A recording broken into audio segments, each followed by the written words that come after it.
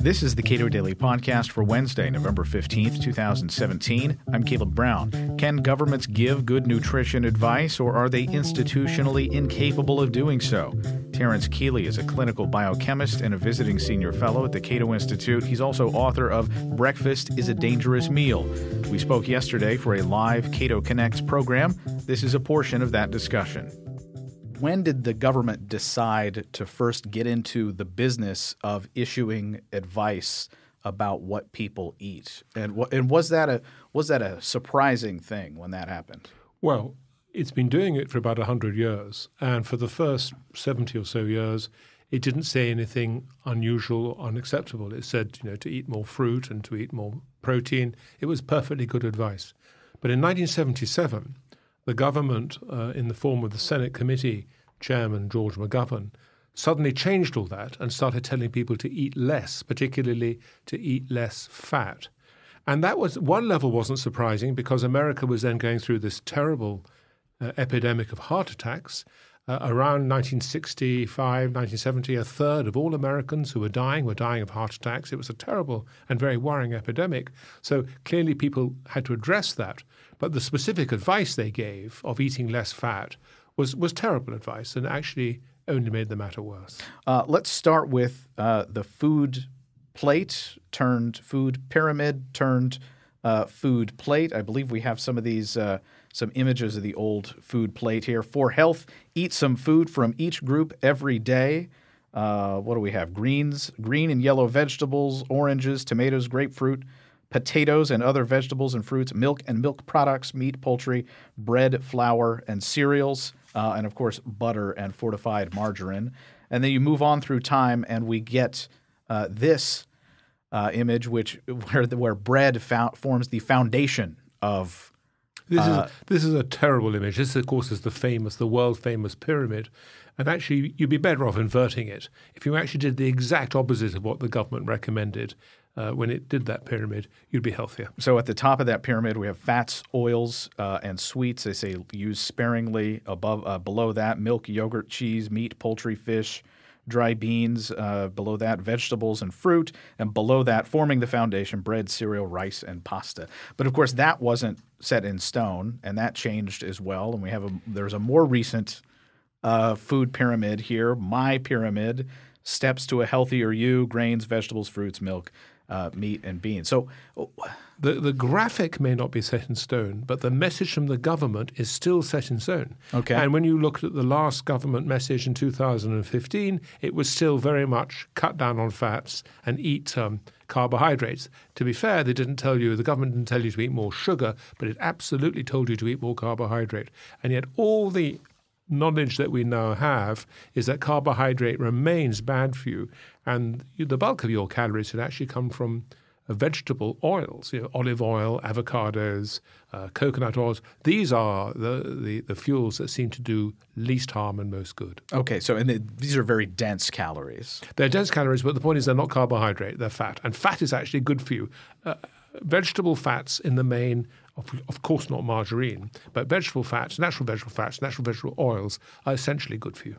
So the government decided it was a bit of a rush when they decided to get into the business of offering nutritional guidelines. Can you walk us – you're working on a policy analysis that should be out fairly soon on this, but walk us through this history, I believe in the 1970s, of when the government decided we have to do something. It was actually disgraceful because McGovern, who chaired this committee – George McGovern, the famous George McGovern, actually stated that, yes, he admitted when asked, we just don't know all the facts. We don't actually know what the best advice to give is. But because of this terrible epidemic of heart attacks, we feel we must give some advice. And so we're going to give what we think is the best advice, even though we know we don't have all the facts in. That is actually a terrible way to proceed, because what he was doing is he was putting the weight of the federal government behind one half of an argument, because the nutrition community was actually pretty divided between those who thought it was carbohydrates and those who thought it was fats that were killing people and causing heart attacks. And in the not knowing which side to back, they decided to back one side rather than the other, and actually they backed the wrong side and therefore did more harm than good. All right, so you say the wrong side. But is there such a thing when it comes to nutrition as settled science, things that we know this one thing about, like you have to eat food, for example. We know that that is a really good thing to do. But beyond that, are there things that we know are going to be true in 100 years about consuming food? No, I mean, obviously you've got to have vitamins. And obviously there are things called essential fats you must consume. And obviously there are minerals you must consume.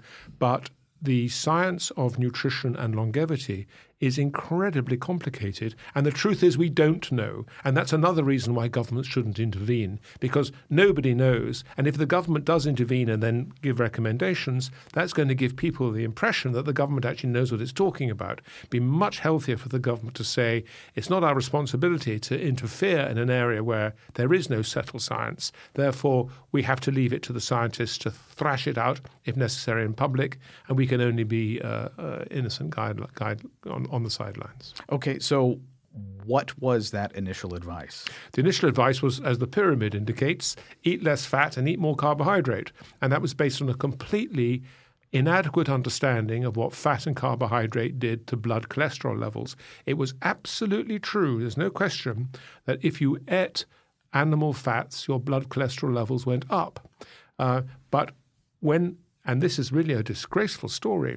By 1977, when the advice was given to eat less fat because of these experiments that showed that animal fats raised blood cholesterol levels, there had actually been no fewer than 6 carefully controlled trials where people had been put on low-fat diets and their blood cholesterol levels had in fact fallen, as predicted, but their life expectancy did not increase, i.e. the model was inadequate. Because we now know there are at least 3 different types of cholesterol. There's the really good cholesterol, which we call high-density lipoproteins. There's the neutral cholesterol, the large LDLs, so-called, and the dangerous cholesterols, which are the small oxidized LDLs. And we now know it's the carbohydrates that raise the dangerous ones. And so the government, even though they actually had no fewer than 6 trials showing that low-fat diets did not increase life expectancy, still recommended that people did that. All right. We have a question here. This is from Matthew Feeney, one of our colleagues, and he asks, why after decades of research do scientists still not have a comprehensive answer to the question, what should I eat? And part of that, presumably, is that, as you and I were discussing before we started this program, is that it takes a long time to find out what the effects of eating some foods are. Look, it's really complicated. No one should pretend that food research is easy.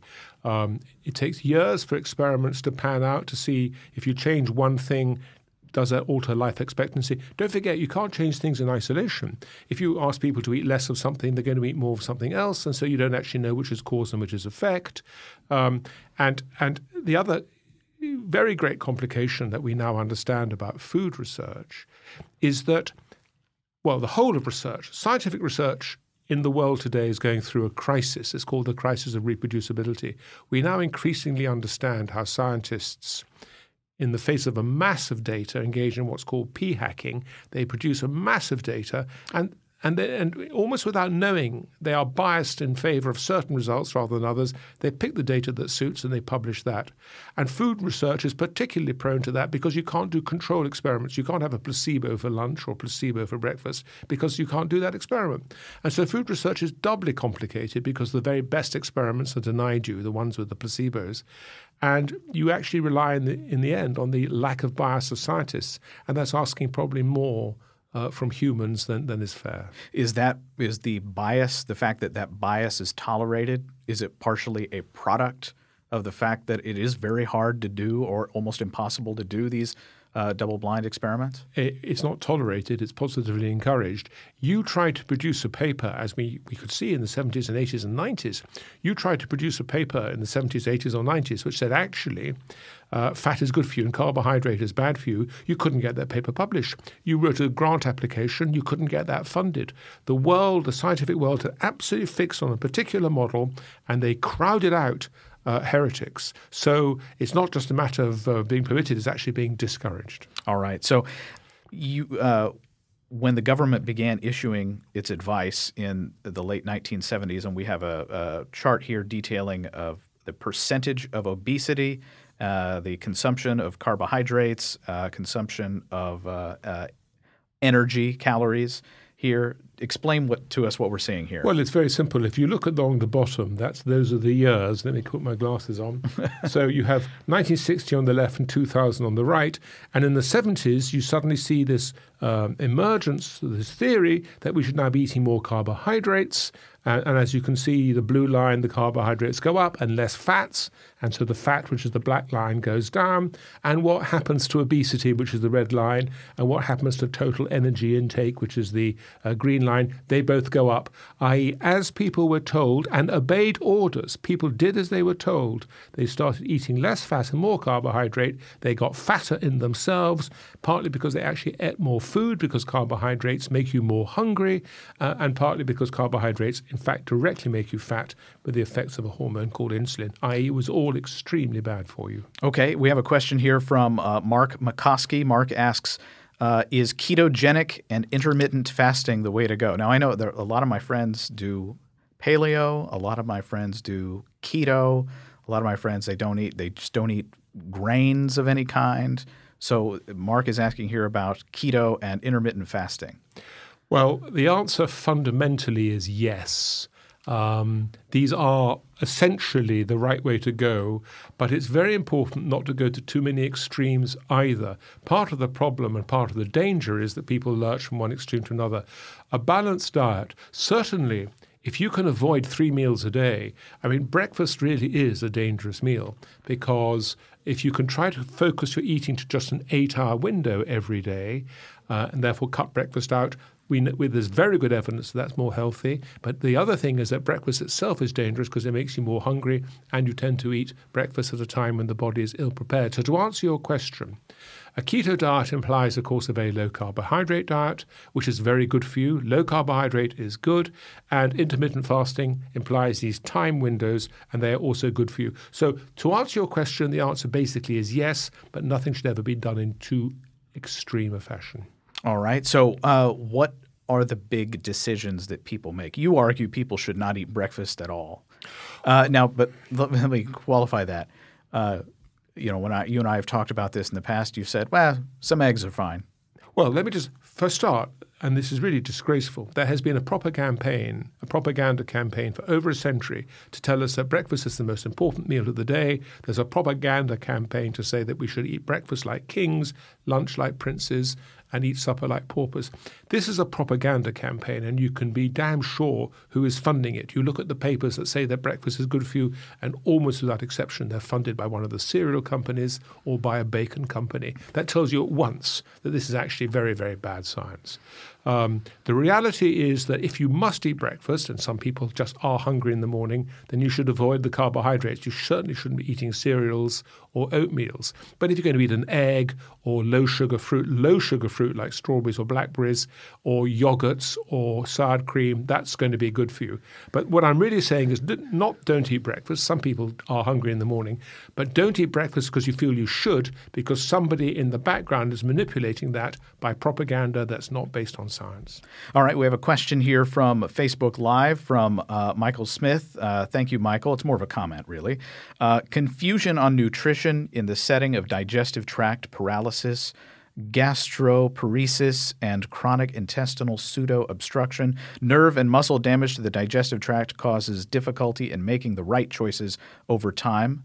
Severe changes in what to eat have caused confusion. 20 years ago, Gatorade to maintain electrolyte levels was great. Now horrible. Eggs were horrible. Now possibly great. Makes gut rehab after total parental nutrition difficult. And this is of particular interest to me. He adds, we're still trying to understand what role the gut's microbiome plays. It's like there's a whole lot of new science. This is a really important point that's been raised by this point. You're absolutely right. There's an increasing understanding that the bacteria in your gut are very important and really do affect your health. It's certainly true that eggs 20 years ago were terrible. Now we actually know that eggs are in fact good for you. To be fair to the more recent science has had to be done in the face of all the propaganda, has had to be done to really high standards. So we now know that eggs are good for you. And actually, I would say that the American Heart Association And one of the other big charities associated with the American Heart Association did put out very good advice about 2 years ago on what diet should look like. And we basically now know, and this actually is pretty solid information now, that the healthiest diet you can go for is a Mediterranean diet. A Mediterranean diet, which by definition comes out of the Mediterranean, the European Mediterranean, is a diet where people tend not to eat breakfast. You go to Italy, people don't eat breakfast. A diet full of olive oils and vegetables, very low in dairy products and very low in meat. A Mediterranean diet is good for you. The issues that you've talked about specifically coming down to the gut biotome, you're absolutely right, but we are beginning to understand how indeed even that should be regulated. Brett Wagner asks a question on Facebook Live. Brett, thank you for the question. Isn't this market-driven to some extent? Carbs are cheaper than animal proteins and fats. If my alternative to processed carbohydrates is so much more expensive, aren't I likely to choose the alternative good? Many don't even consider nutrition. They consider cost and taste. Well, that, of course, was said by the great English socialist writer George Orwell in the 20s and 30s. And he pointed out that the poor people in England in the 20s and 30s were eating a very unhealthy diet, basically buns covered in icing sugar as comfort foods. And this, of course, was extremely bad for them. But actually, if you look at food today, the share of income we spend on food is really low. All foods, even meats, even proteins, even butters, even fruits and vegetables, they're all astonishingly cheap. I mean, there was a time 100 years ago when almost all household income went either on housing or food. Now it's, less than 10%. So food is actually very, very cheap indeed. To go for the really cheap option rather than the reasonably cheap option is just to damage yourself gratuitously. So I would actually disagree with you very, very slightly. I'd say that all food is cheap. Some food, of course, is more comforting than others. Of course, you're right. But it doesn't cost that much money, actually, to eat a reasonably healthy diet anymore. There was a report I just saw, or a news story I saw on CNN recently, and it was FDA moves to revoke soy health claim. And they make a note here, one of the physicians, a cardiologist that they talked to, she says there were never any clinical trials ever that showed eating more soy improves heart health. So with respect to health claims that the government allows or the government makes itself, how does that happen? Well, the soy claim probably came about you've only just shown me this, so I haven't had time to do the particular research, but almost certainly came about because people who replaced animal meat with soy almost certainly got a lower level of cholesterol in the blood. But that does not mean they lived any longer. This is really important to understand. There are good cholesterols as well as bad cholesterols. It's a very complicated story. And I think what's happened, in fact, I'm sure that what's happened, although I can't prove it because, as I said, I don't actually have the material in front of me, but almost certainly what happened, studies came out showing that people who ate soy instead of meat had a lowering of cholesterol, and so people recommended soy. But then when they went on to do the studies to be the only important study that actually matters, does soy actually make you live longer or healthier? The answer is no. And therefore the claim has been withdrawn by the government. In a sense, that's just how nutrition science works, and we have to live with that. Alex Wellman asks, although he didn't tag us here, he says, it pains me to say this, but I do sort of miss the standardized nutrition label we have in the U.S. I always have to squint and search to find the sugar content where he is in Estonia, even if the food almost always has less. Well, all I can tell you is if you think that the U.S. food labels are helpful, you should look, and again, I'm not trying to make a cheap national point here, you should look at the British labels, which is much, much more helpful. I actually find American nutrition labels relatively unhelpful because they tend to be defined in terms of portion size or other non-standardized metrics. In England and other parts of the European Union, it's simply per 100 grams. And it's very easy to compare different food types under those circumstances, and you definitely get more material. So, yes, I don't know what goes on in Estonia, and I'm sure the American system is better, but you could get even better than the American system if you really wanted to hit food hard. Talk to me about how what the politics and some of the public choice questions that are raised here about nutrition and government nutrition advice. I assume that there's a lot of politicking and a lot of infighting behind the scenes with the FDA and food producers and USDA about what goes onto those labels and about what research is going to be accepted and what research is not going to be accepted when it comes to allowing or disallowing health claims about some foods. You're so right. It's a complete nightmare, actually. There's a very good professor called Marion Nestle in New York who's published a series of books on the subject, and she has shown, for example, how well, let me give you a specific example. The food producers were so worried after 1977 when it was clear that the federal government was going to start recommending people to eat less, that they demanded and got a promise that all dietary advice in America since 1977 has been given jointly by two agencies, one of which is the USDA, the other one is Human Health. This means that all government food advice in this country goes through the filter of an agency, the USDA, that exists to protect farmers and producers. Marion Nestle tells stories, for example, of how it is impossible to get that agency ever to agree to the statement, eat less meat or eat less food, because they are so much in hock to the producing community. On top of that, there's very powerful lobbying. I mean, these producer groups have huge power and huge money. They're able, for example, to get tariffs and subsidies to their own people, costing the federal government, the taxpayer, huge sums of money.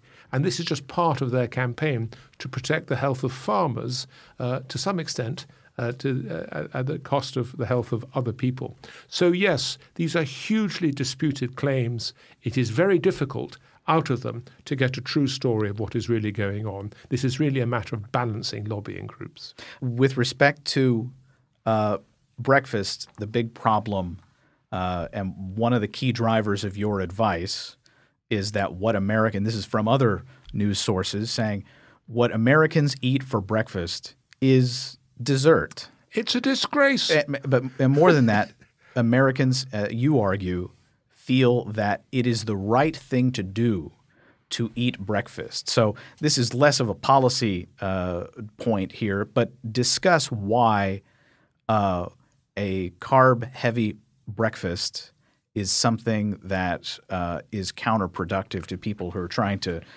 manage their weight. It's a genuine tragedy. I was staying in a hotel just the other day in America watching breakfast, and people were making their waffles and they were getting their cereals and they were putting on the sugar and they were eating the toast. It was a carbohydrate fest with the honey, and I mean it was a sugar fest.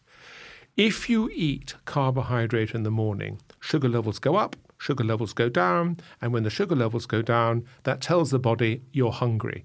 And so the irony is that by eating breakfast, you'll end up eating more during the course of the day. The myth is that by eating breakfast, you'll be full and therefore you'll eat less.